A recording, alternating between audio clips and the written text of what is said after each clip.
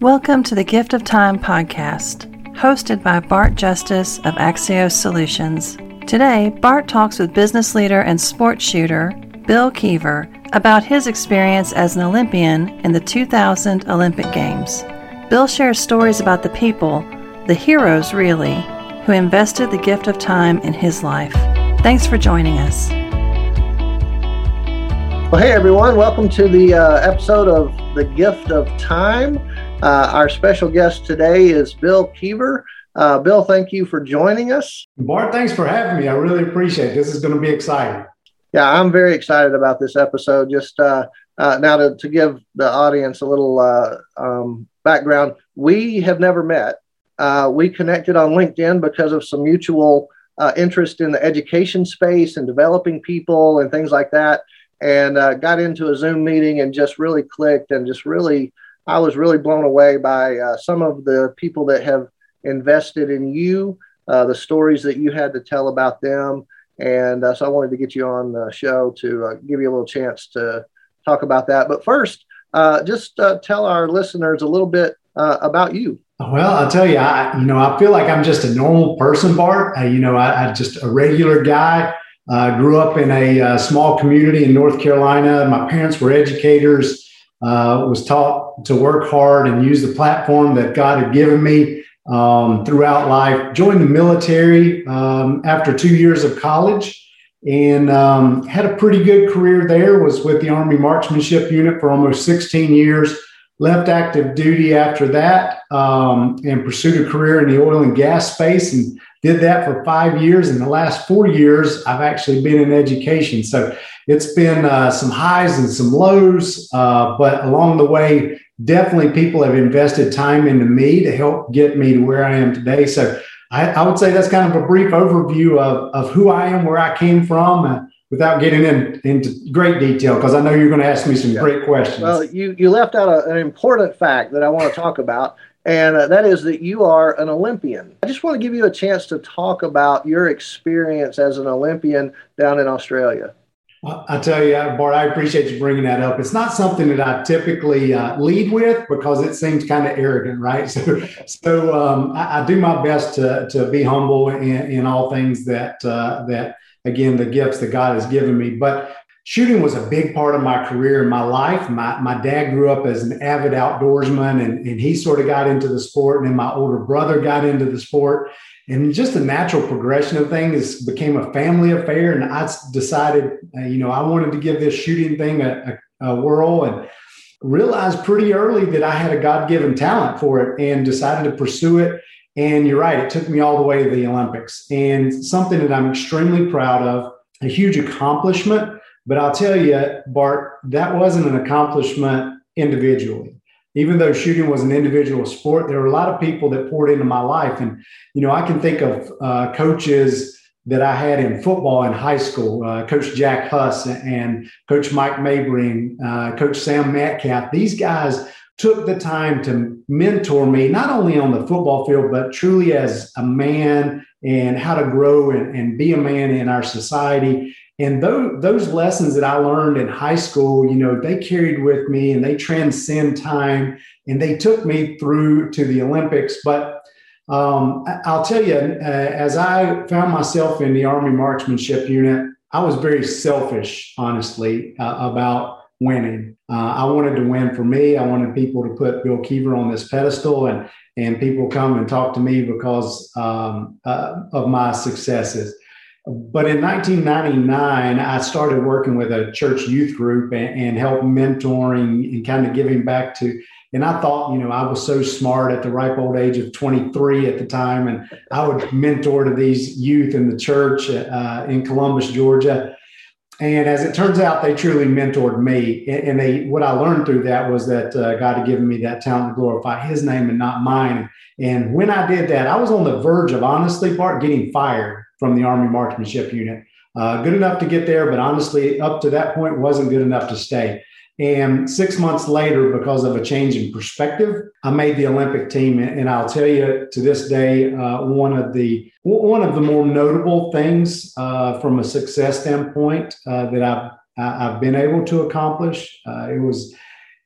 representing not only the U.S. Army, but the United States of America.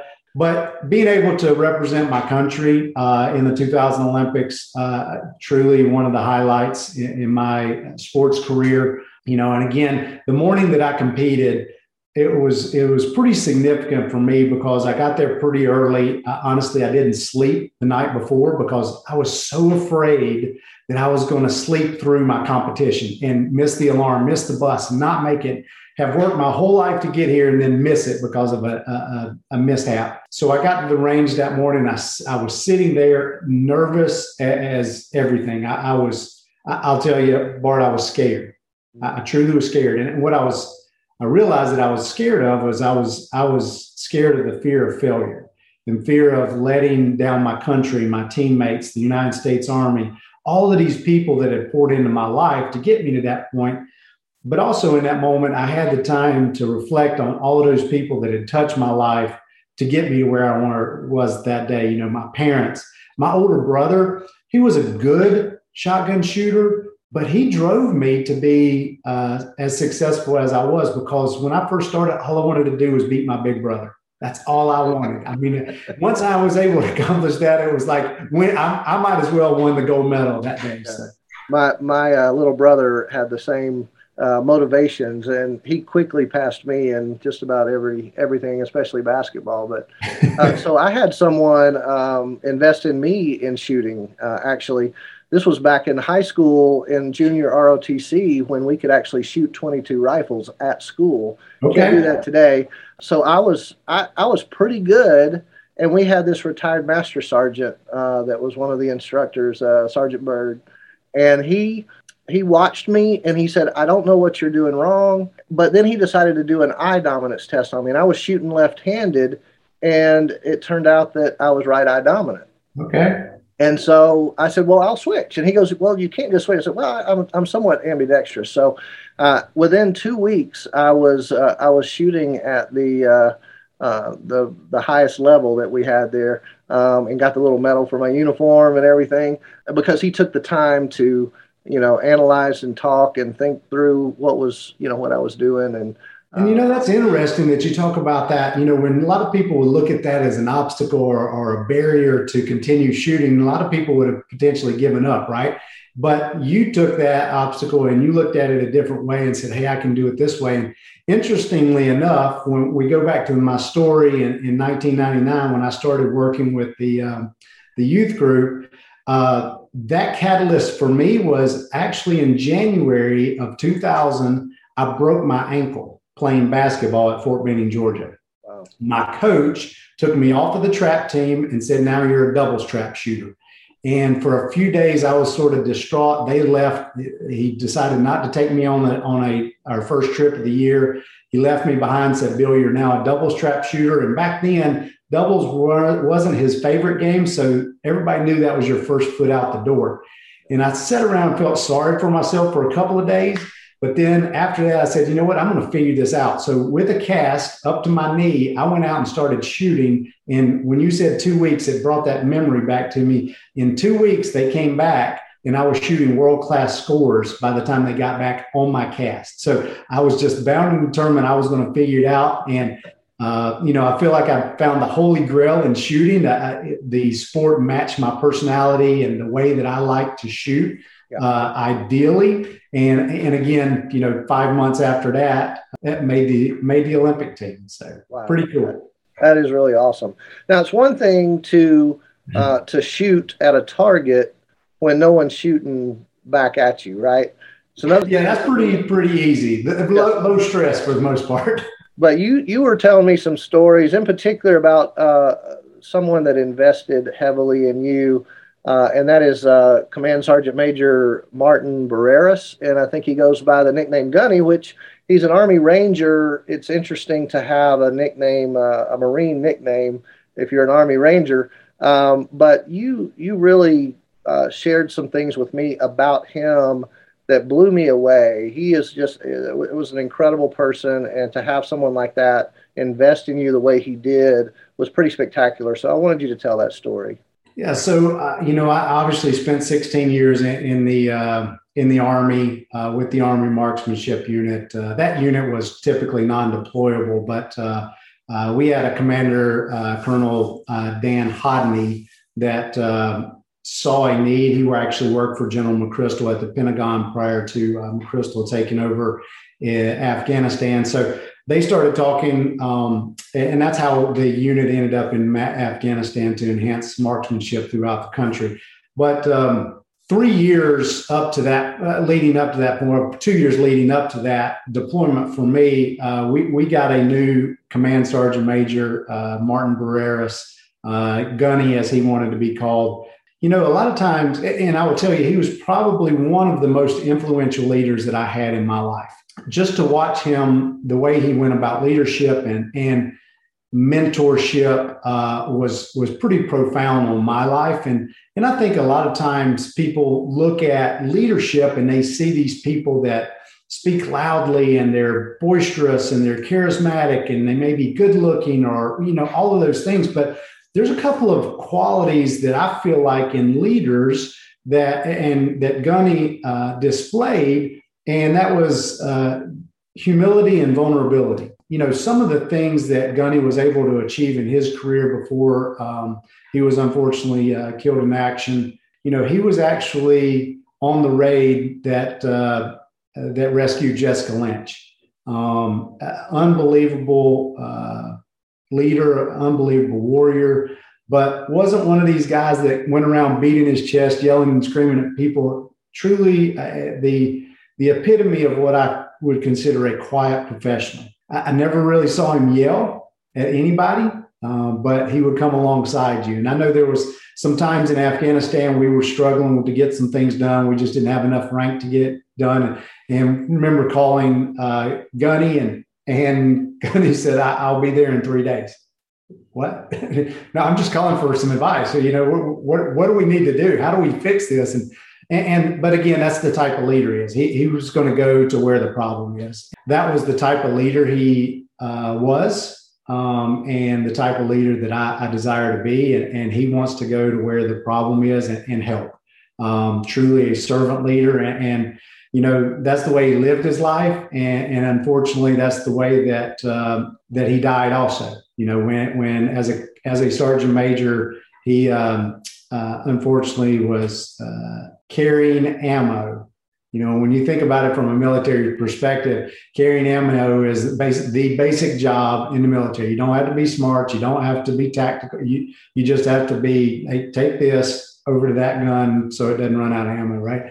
And here, the highest non-commissioned officer in the theater of battle is literally carrying ammo to the guys to make sure that they could keep a gun in a fight. It truly spoke volumes of who he was as a man and as a leader. And I'll tell you, Bart, just grateful, extremely grateful that I had the time to spend with Gunny day in and day out for 3 years. So just a great man to follow in the footsteps of. What an amazing man. When we talked last, and you were sharing that story, you were saying that you were trying to put your thoughts together to maybe write a paper about him carrying that ammo, right? And I said, no, you need to write a book, because obviously he has a lot more leadership qualities than just the servant leadership of carrying ammo. And you can reflect back on his life and uncover those leadership principles and tell those stories, right? And so I want to have you back on as a guest when that book is published, right? that would be fun. You know, finding the time to write that book, I think, is a challenge for me right now. Sure. So I have a tendency to bite off more than I can chew sometimes, and I say yes a lot. But you're right. I did. I started writing a paper, and it was part of, this guy was a hero to me, right? And I don't use that term lightly. You know, it's somebody that I looked up to. He was truly, in my mind, was invincible. And I had already exited active duty. You know, I was actually scheduled to take a team back to Afghanistan when I got a job offer to become the chief operating officer of an oil and gas company. And we had just started our train up, and Gunny was the guy that I had to go tell I wasn't going to take the team to Afghanistan. And I was so scared, Bart. I didn't want to tell him, because I didn't want to let this man down. I literally would have went to the gates of hell and fought the devil himself if Gunny would have asked me to. And I felt like I was going to let him down. And I'll tell you, when I walked, he never made me feel bad about the decision. One of the things that he had taught me was I had a solution to the problem before I presented it to him. So I had my backup already selected. I had already talked to him. He had already talked to his wife. Everything was good. But Bart, I'll be honest with you. When I left his office, I was in tears because I never wanted to let that man down. And in some way, and he never made me feel like I let him down. He was proud of me for the decisions that I made, proud of and had shared with me, based on what I know about you and what the offer is, Bill, I think you're making the right decision. And so he's super supportive, but still there was a small piece of me that I left there, tears streaming down my cheeks because I felt like I let him down. So. Wow. Well, thank you for sharing that. For our listeners, Gunny is, you can read a little bit about his story. He's in the Ranger Hall of Fame and Fort Benning. They keep track of all that, and you can go to their website and read about Gunny, as well as a lot of other people that are in the Ranger Hall of Fame. There's a member of the inaugural Ranger Hall of Fame that just recently, back in May, was given the Medal of Honor by President Biden. And he's retired Colonel Ralph Puckett. And in our conversations, when you were at Fort Benning or in Columbus, Georgia, he really invested in you as well. So you were blessed to have two of these Hall of Famers invest in you. And you said, I really, really want to be able to share a little bit about Colonel Puckett. I do. So, and to your point with these extremely special men that have poured into my life, Bart, I'll tell you, if I screw this up, it's my fault, not theirs. But so, as a young soldier, I was probably a little arrogant, maybe a little cocky. My wife at the time was working for the church that we attended, First United Methodist Church in Columbus, Georgia. And she ran the Family and Leisure Ministries. And there was a little gym area where members could go and work out. And I would stop by on my way home in the afternoons. And there was an older gentleman at that time. He was probably in his 60s, late 60s maybe. And, wasn't, again, kind of the same. It wasn't a loud and boisterous kind of but always carried himself, with a guy that when he walked into a room just sort of commanded respect. And you weren't real sure why, because he didn't really say anything, because, again, he was a quiet professional. And I remember striking up a conversation with this gentleman, and he introduced himself as Ralph, and I happened to have my uniform on, and, he talked to me a little bit about the military. And so I gathered that this guy had spent some time in the military. And, over the course of the next few months, we engaged several times in the afternoons. He'd be walking on the treadmill or whatever, and I'd go in and sort of pick his brain a little bit, and we'd talk about military stuff. And there was another guy that was working in the youth group with me at the time. He was a reservist, was a major at the time, John Tongret, who still works out of Fort Benning. I was telling John about this guy that I met, and I was like, I'm pretty sure he's in the military, seems to know quite a bit about it. And he was like, well, who is it? And I was like, well, his name's Ralph. And John's like, oh, you mean Colonel Puckett? And I'm like, okay, I guess Colonel Puckett. I don't know. So then he started sharing with me about, some of Colonel Puckett's, some of his career and some of the things that he had done. And then I didn't get the full realization until then that how significant this individual was. I realized that he was, pouring in and investing in me. Then to see some of those things, and I started reading about Colonel Puckett. And then every time I turned around, he was doing a leadership conference on Fort Benning, speaking to hundreds or thousands of soldiers or veterans about leadership. And I'm like, oh my gosh, this guy is amazing. To hear the story around the events where he earned the Medal of Honor are just, those things they're tough to digest.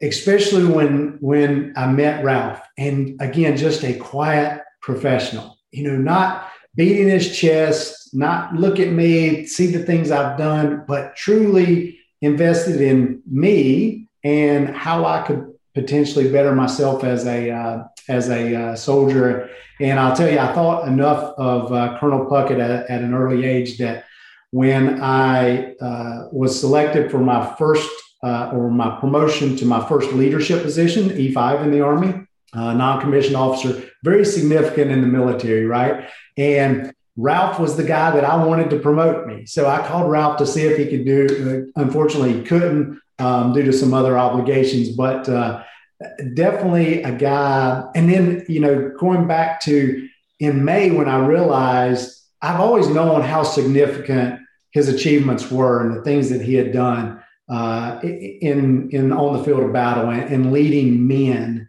in battle. Those things were truly inspiring to me, and I knew they were extremely special. But when I got the word, I happened to be in San Diego. It's one of those moments, kind of, a significant moment in our lives, like a moon landing or something like that. I could walk you to the place I was sitting when I happened to be.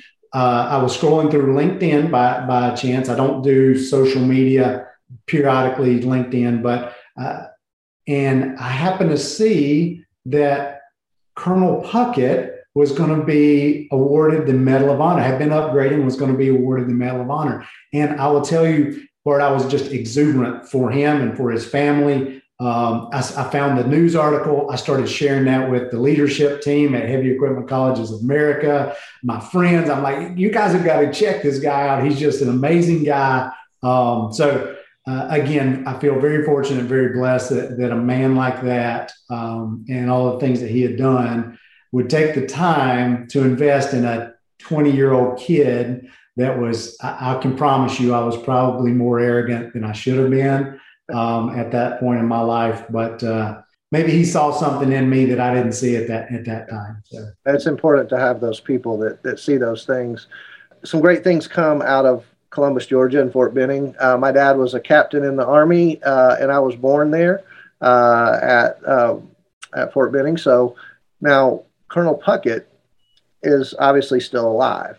I don't know if he'll listen to this podcast at all, but if he were to listen and you had an opportunity to say thanks, I want to just give you a moment to tell him how much he blessed you and thank him for his investment.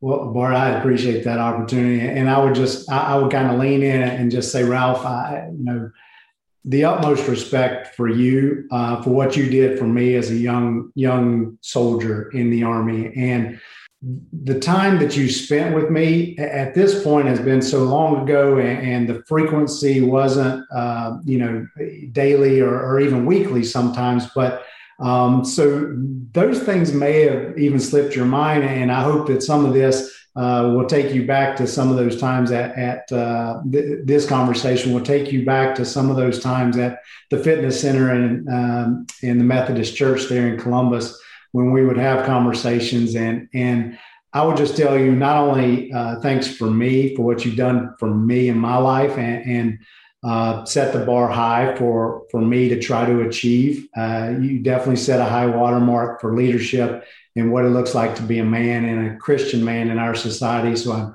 truly grateful for that. But not only for me, but for all of the soldiers that you have led, you continue to lead. Sir, I have the utmost respect for you, and I wish you well in all of your endeavors. And hopefully one of these days I'll get back to Columbus, Georgia, and maybe we can have a good tall glass of sweet iced tea. Very well said, Bill. Thank you so much. And thank you for your investment of time in this podcast episode. Thank you for just taking time out of your busy schedule, connecting with me on LinkedIn, being willing to engage with someone that you didn't know, but, we had some common interest, and definitely just a very kindredness. Again, thank you for your time, and just really, really appreciate you being on the show.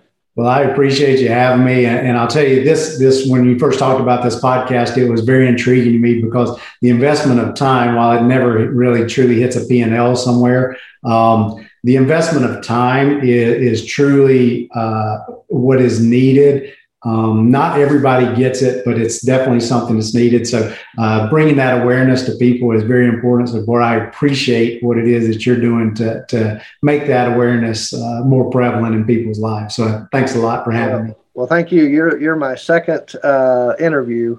The first interview was the guy that kind of gave me the phrase, the gift of time. And so it's brand new, but I'm hoping to be doing this for a long time because there's a lot of people that have a lot of stories to share about people that have invested in them. So thanks again. Well, that's exciting, Bart. Thanks a lot for having me. Thanks for listening to the Gift of Time podcast. Be sure to check out our show notes where you can learn more about American heroes, Command Sergeant Major Martin Gunny Barreras, and Colonel Ralph Puckett Jr. The Gift of Time podcast is brought to you by Axios Solutions, a company that believes in the power of a knee-to-knee conversation. To find out more about BART or Axios Solutions, visit bartjustice.com.